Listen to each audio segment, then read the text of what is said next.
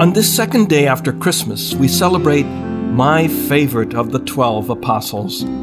Hello, Father Kubicki here, celebrating the feast of St. John, who has traditionally been identified in John's Gospel as the disciple whom Jesus loved. Now, that doesn't mean that Jesus did not love the other disciples.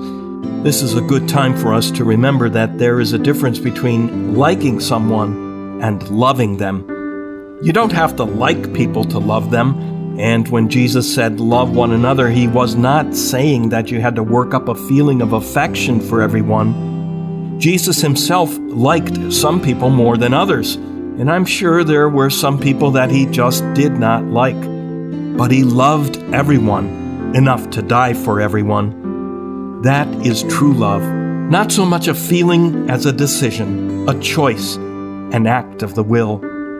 And at the Last Supper, John lay his head on Jesus' chest and was so close to his Sacred Heart that he could hear and feel it beating.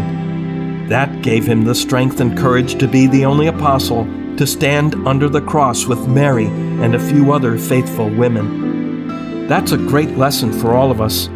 If we draw near to Jesus' heart, we will have the strength to face life's trials and tribulations. And where do we find that heart?